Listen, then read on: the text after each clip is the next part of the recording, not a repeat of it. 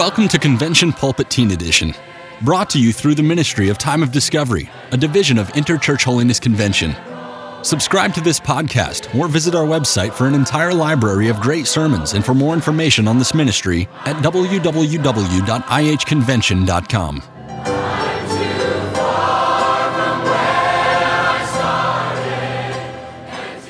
Jack Hooker is a man who has overcome many obstacles in his life. But through the power of the Holy Spirit and a determination to never ever quit, he is still being effectively used in the kingdom of God. In 2019, he preached in the Time of Discovery session a powerful message entitled, Walk in the Spirit.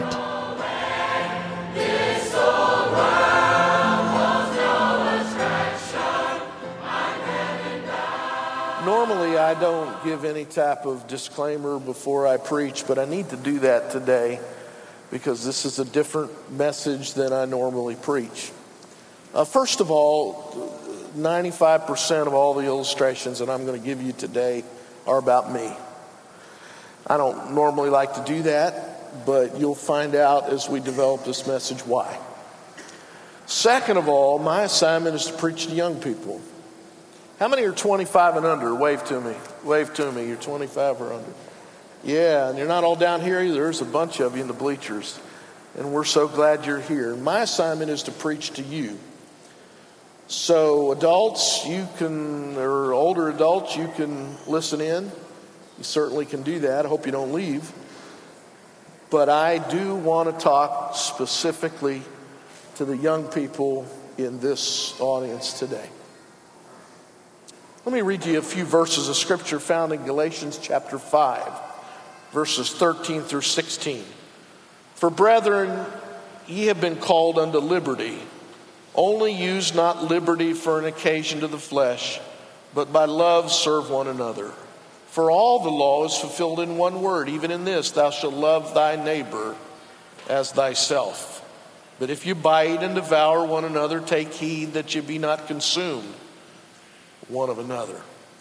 This I say then, walk in the Spirit, and ye shall not fulfill the lust of the flesh. I want us to just bow our heads for a word of prayer, and I want to specifically thank God for doing something special for me a few minutes ago.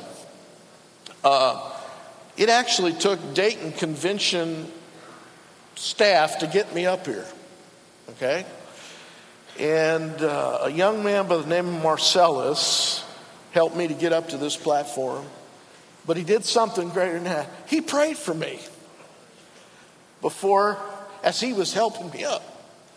And I found out I had a brother in the Lord that I didn't even know. So thank you, Marcellus, for that beautiful prayer. Father, we thank you for your presence today. And we pray, oh Lord, you would anoint your word, and Holy Spirit, speak to each of our hearts, and we will praise you in Jesus' name. Amen. Paul has admonished us to walk in the Spirit. Now that word walk in the Gospels and in the book of Acts is simply translated literally. In other words, Jesus walked from Jericho to Jerusalem, putting one foot in front of another. But you get over into Paul's writings, and it's a figurative word. For instance, this could be translated, let your steps be guided by the Spirit. Lead the life of the Spirit. Live your whole life in the Spirit. Walk in the Spirit. Now, walking to me has been a lifetime challenge. In 1952, God gave me a gift. Now, to be honest with you, when I was your age, I didn't always look at it like that. I do today. God was so good to me to give me a gift. That gift is called cerebral palsy. That doesn't sound like a gift, does it? But it was and is to me. My mother had a very traumatic labor Today, they would have taken me immediately by cesarean section, but they waited a day for my mother to deliver, and in those traumatic hours, my brain was being starved of oxygen. And it was going to affect the rest of my life. I didn't realize it, and my parents didn't until I got a little older, and all of a sudden I couldn't walk like other people did, and I was having some difficulty. I was misdiagnosed as just being unusual. I have a lot of friends that still diagnose me like that. But finally, at the University of Miami, they said to my parents, "Your son has cerebral palsy. It's called diplegia. In other words, the motor sensory functions that were starved in my brain only affect my legs. They don't affect my arms. They don't affect my mental status, even though as I look around this room, there are several of my college classmates sitting here that would probably have a different story. They feel like there is some mental deficit in my life, but the doctors say no. It simply affects how I walk." You and I were also born with something that affects the way God wants us to walk spiritually. I could describe it as a carnal handicap or a limp to the Christian. In other words, something that would prevent us from walking in the Spirit. You didn't put it there. You can thank your forefathers Adam and Eve for it, but you didn't put it there. But that selfish nature is there nevertheless, and will keep you from being what God wants you to be. Now, I have been a part of the Holiness Church since I was 4 years old, and I've never looked for an exit ramp. But I realize today that the reason I'm here, and the reason you're here, and the reason our churches are here, and the Bible colleges are here, and the mission organizations is this: we have one distinguishing mark. And that distinguishing mark is we believe that the blood of Jesus Christ shed on Calvary can forgive you of any and all sin. Do you believe that? No matter what you've done or who you are, you can be saved. But also, Jesus suffered outside the gates of Jerusalem. He shed his royal rich blood that you could have a healing inside of the handicap of your soul. You could truly walk in the Spirit. Now, that healing is not a perfection in action. You'll never be that perfect. It's not a change in your personality, or it's not dehumanizing. But Jesus said it's God's will for every believer. It's essential to please God. It is essential to walk in the Spirit. To walk in the Spirit means that I have to be willing to come to the place where I am submitted to his will. I'm willing to say, it's not my will, but thine be done. You see, what cerebral palsy did for me is this. When you walk, and you don't even think about it. When you walked in here, you did not think about one step. I guarantee, just like breathing, you don't think about it. But I have to. Because when you put your foot down, your leg relaxes. And then your muscle fires and your other foot goes in front of that one and your muscle relaxes. I'm exactly the opposite. When I put my foot down, my body says, "Oh, no. You're not walking today." And my body pulls back. One doctor told me recently, he said, "Your tendons are like violin strings. They fight. When I put my next foot down, there's resistance. My body says, no, no. So I have to fight against that resistance. I remember when God showed me why I got angry. Do you know why? If you have a temper, not all of you do, but I did. You know why I got angry? Because I didn't get my own way. Oh man, I'm cool as a cucumber when you let me have my way. But when I didn't get my way, look out. But I want to testify to you young people, as a teenager, I remember the night in my own bed when I told God I was tired of fighting. I was tired of fighting. That inward resistance, oh God, can you do something about that inward resistance? And God said, oh yes, I can. And I wouldn't trade that one word for anybody else's experience, and that was peace. The war's over. I'm quit fighting. It's your will, Lord. I want to do exactly what you want me to do.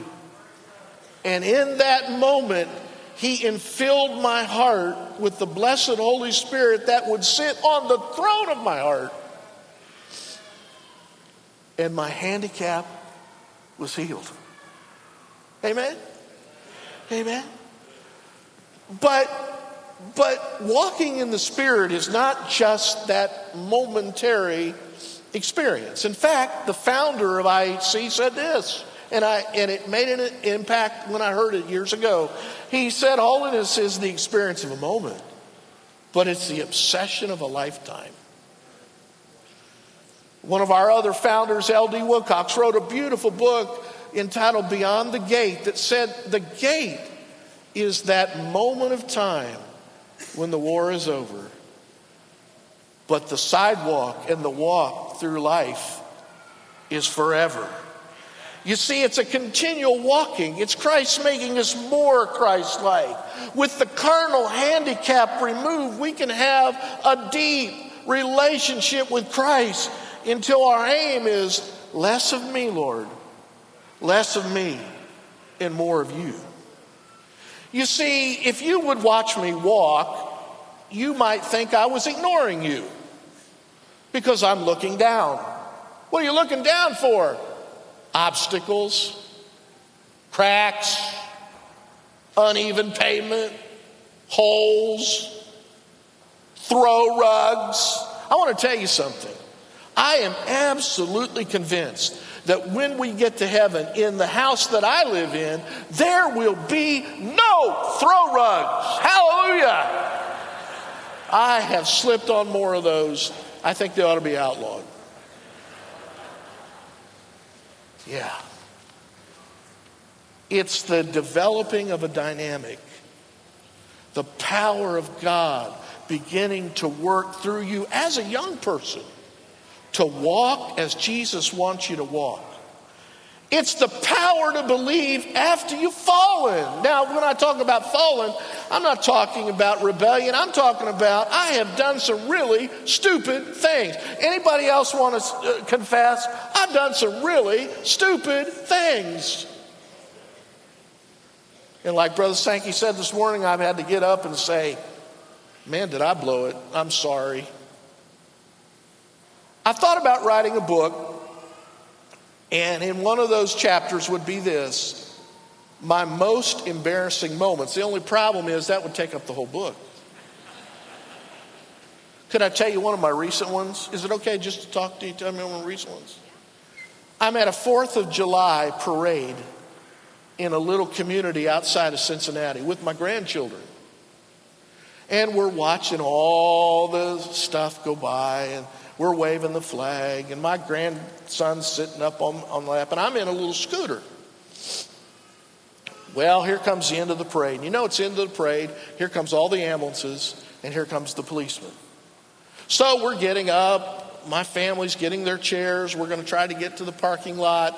And I don't know. I don't want to blame my grandson because he's perfect, but somehow the speed control on my little buggy got turned way up. And when I pressed that go, I went.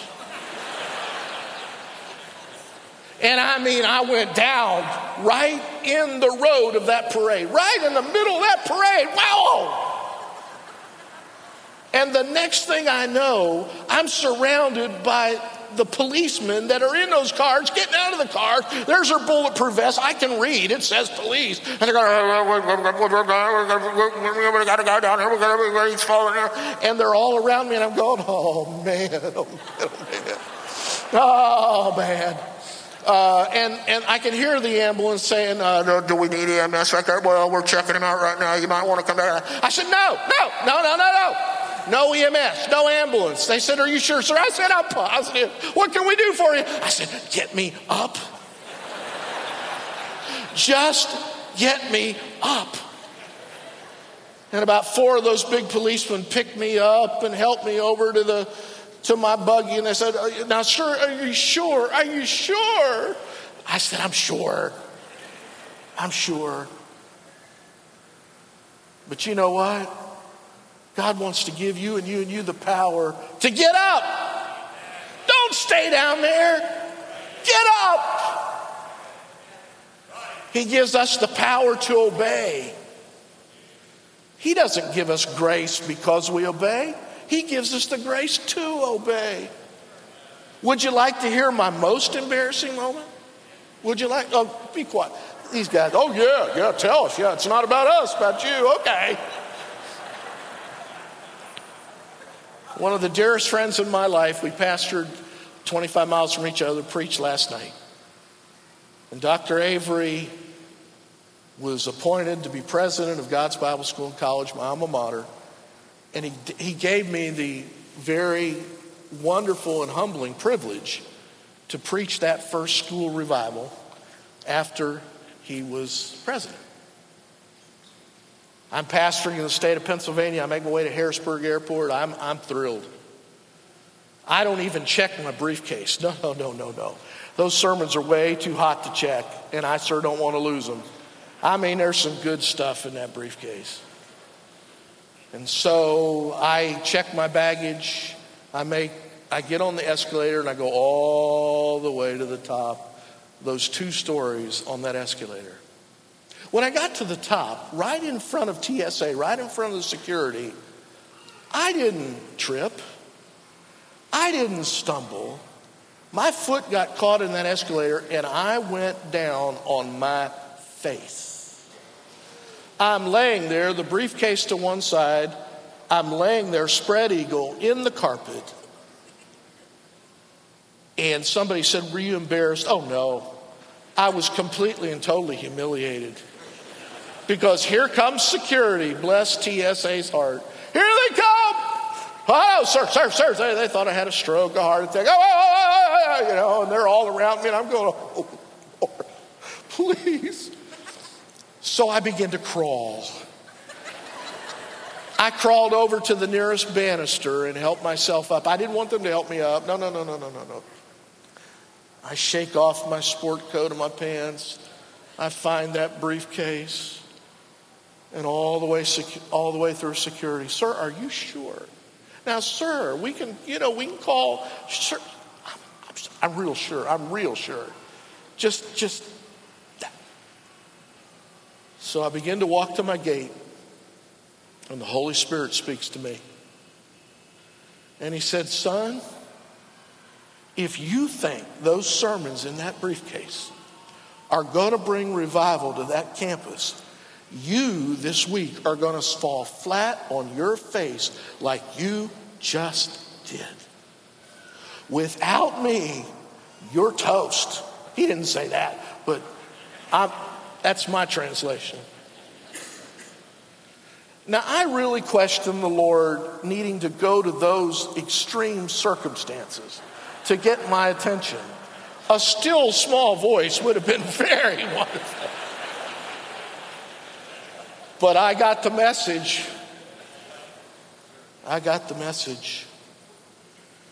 To walk in the Spirit means he's going to give us the power to pray. Easy to pray for my grandkids today, but harder to pray for my enemies. to pray in my weakness when words won't come out. But he prays. He gives us the power to be molded into the image of Christ. Did you get the context here? He said walking in the Spirit is walking in love. And young people, I want to apologize to you on behalf of the church I grew up in. You haven't always seen love and holiness together. Any older people want to say amen to that? We owe these young people better.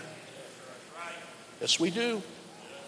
He said, for all the law is fulfilled in one word, even this, thou shalt love thy neighbor as thyself. Do you know Jesus said, here's holiness. Love God with all your heart and treat everybody else like you would want them to treat you. You want to see a revival in our churches? Just start treating each other like you would like to be treated, and God will honor that. What's that mean? It means to have deference. I celebrate your successes. I'm not jealous at you doing better than I am. I have diplomacy. I'm going to be a peacemaker. I found out going through school when, and I'll talk about it in a minute, when it wasn't always easy, when people made fun of you, it always takes two to fight. How about graciousness? We don't need to mock the world to make our point. We don't need to make fun of anybody. Do you know that derelict out there sleeping in a box tonight in Dayton, or that young lady walking the streets is just as important to God as you are? I wish I had $1 for every time in school somebody said, pigeon, pigeon, because I walk pigeon-toed. Yeah.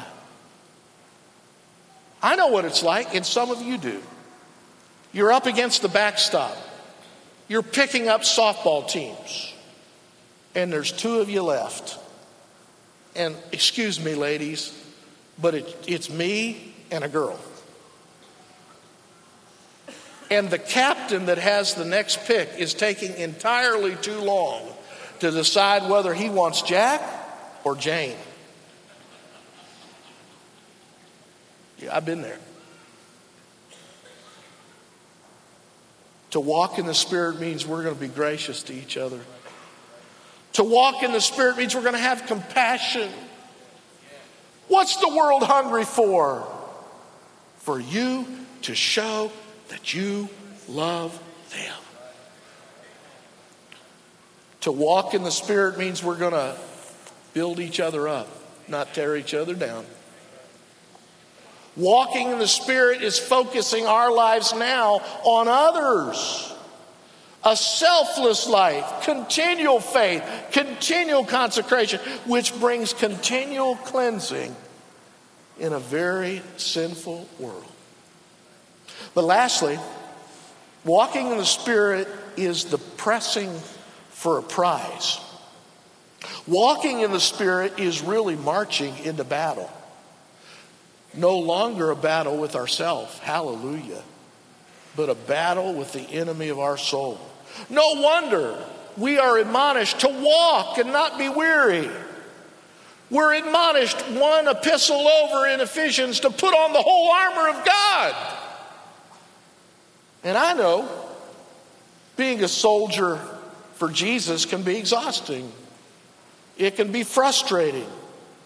And it can be discouraging. But young people, it's everyday Christianity. It's Christianity in shoe leather. And you have to come to the place where you're willing to be different. To march to a different cadence. To please a different commander. Now, if you'd have seen me marching down Orange Avenue in Fort Pierce, Florida in the band, trying to play my clarinet, you might from the sidelines have said, "What's the matter with that kid? He's out of step. How come he can't do what everybody else is doing?"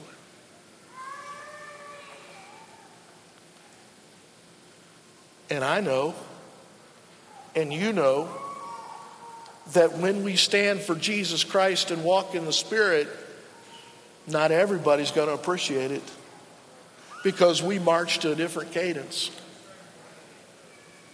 When I was in high school, there were activities I couldn't go to. There were friends I couldn't have. There were things I couldn't do. But yet, let me tell you something. I remember the day in the last assembly of that high school, about 1,500 kids, when they were giving out the awards in my senior year, the awards in that school, and they said the school service award is given to Jack Hooker.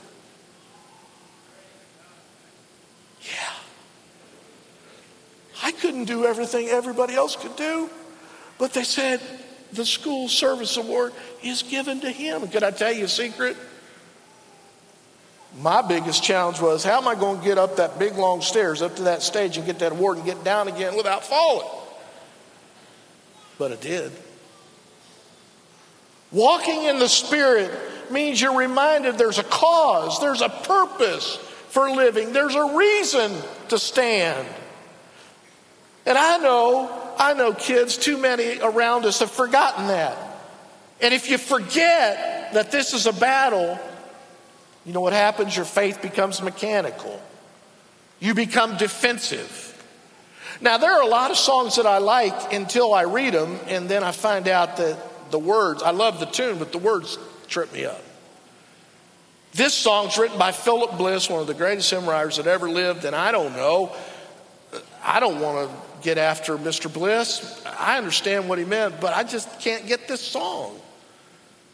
It goes like this: hold the fort, for I am coming, Jesus. Whisper still. Send a message back to heaven, by God's grace, I will. And I got a vivid imagination. And we Christians are inside the fort. We're the cavalry. And it's the Indians outside with flaming arrows, and they're pounding at the door. Let us in.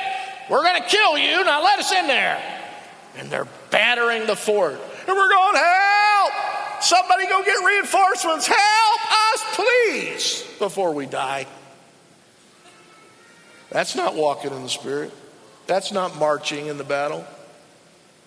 You know what the Bible says? It's exactly the opposite. It said the gates of hell shall not prevail against the church. Oh, no. It's not Satan trying to get inside. It's us trying to get in Satan's fort and trying to take people for Jesus.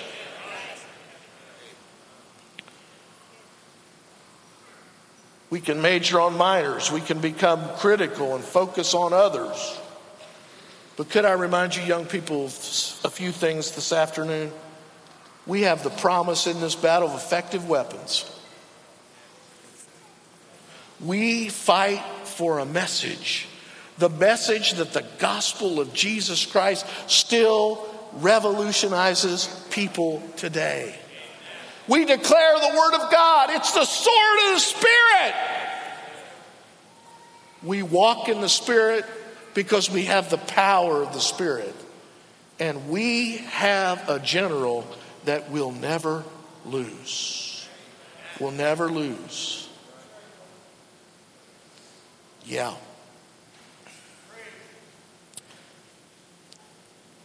It was 8th or 9th grade, I guess. We had physical education, and I had a phys ed teacher by the name of Coach Garrett. He was a rough guy, and he never cut me any slack, and I never asked him to. If everybody had to do push-ups, I had to do push-ups. Everybody had to do sit-ups, I had to do sit-ups. If everybody had to do jumping jacks, I had. The only thing Coach let me out of was this rope that you had to climb about 15, 20 feet up. I just couldn't get my legs around the bottom of that rope. But every other exercise, Coach said, Hooker, you can do it. And the last thing Coach Garrett would do before we played softball or football or something, he'd say, run a lap. Now, Coach Garrett's lap was running around the 4 backstops in the playground of that school. Somebody estimated it was about a mile. Now, I can testify to you, I never came in first. I never came in 20th. Now, you can laugh if you want to, but do you remember that it was the turtle that won the race, not the rabbit? One of my favorite stories. But sometimes we'd come around that last backstop, and I'd have a little bit of gas in the tank, and I decided I didn't want to be last. So I'd put it into hyper gear. Now, hyper gear is relative, but for me it was hyper gear. And I let it all out. I mean, I ran and got up in front of a few girls and a few guys and came up in there, and I'm going, oh yeah. Until I heard these fateful words of Coach Garrett. Run another one. And I'm going, Coach, did you see me back there? Coach, I was doing the old sprint. Man, Coach, there's nothing in this tank. Coach, I can't run another step. Let her run another one. But I never went to Coach Garrett and said, let me off. I determined I was going to run it if I was late for my next class. And I don't know, call it stubbornness if you want to, but there's been something in my heart, in my life, that hates the word can't. I hate the word can't. And so I've looked back on my life and I've thought, you know what? No wonder when I get up in that softball game, instead of worrying about the pitcher or who was on base, I'm thinking before I come up to bat, where can I hit that ball to give me the maximum amount of time to get to first base? And I learned to place it.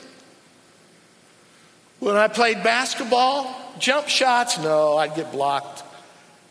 But I learned to fade over to the corner along the baseline. And I practiced that three-pointer from the end baseline. And I could whoosh, and every once in a while, they're not paying any attention to me, and they'd pass me the ball, and it'd go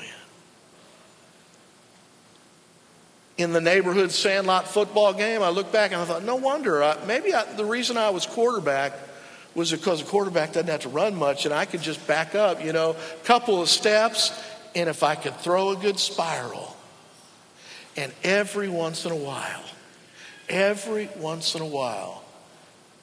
I decide to do an end around. And the only reason I'd score a touchdown is they were not expecting me at all. Yeah. And so somebody says in my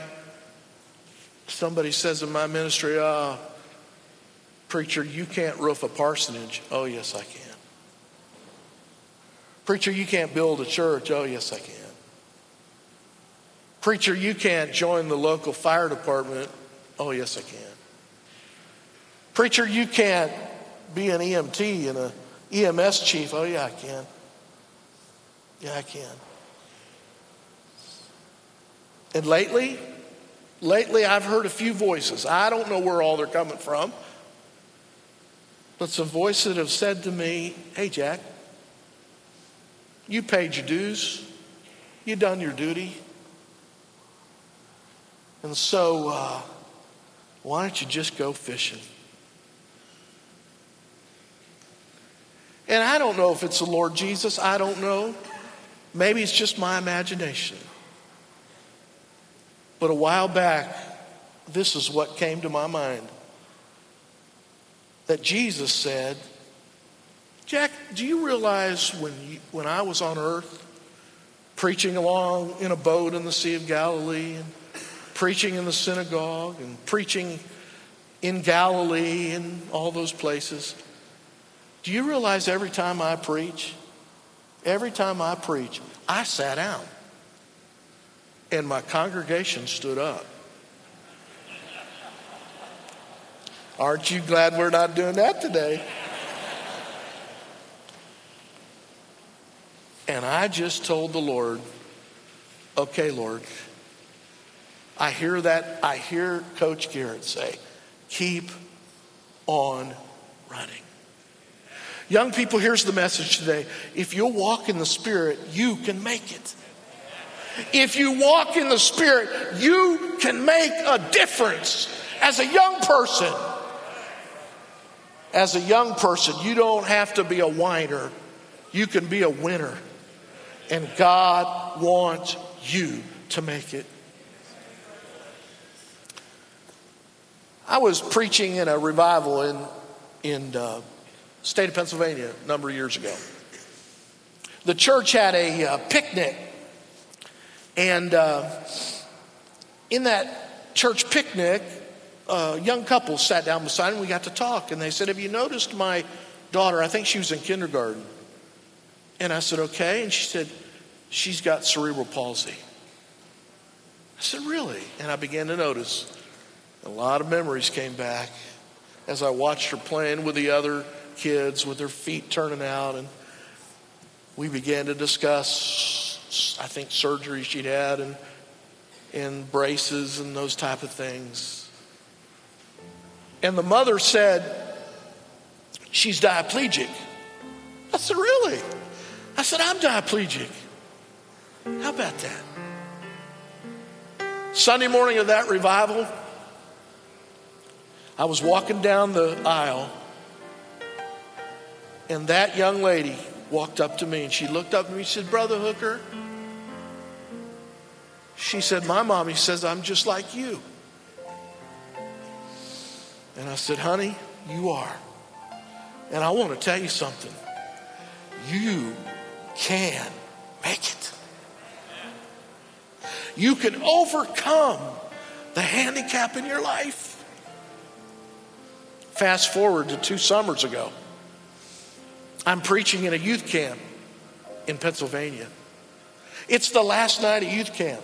They're giving out all the awards, you know, the winning team, and now the camper of the week.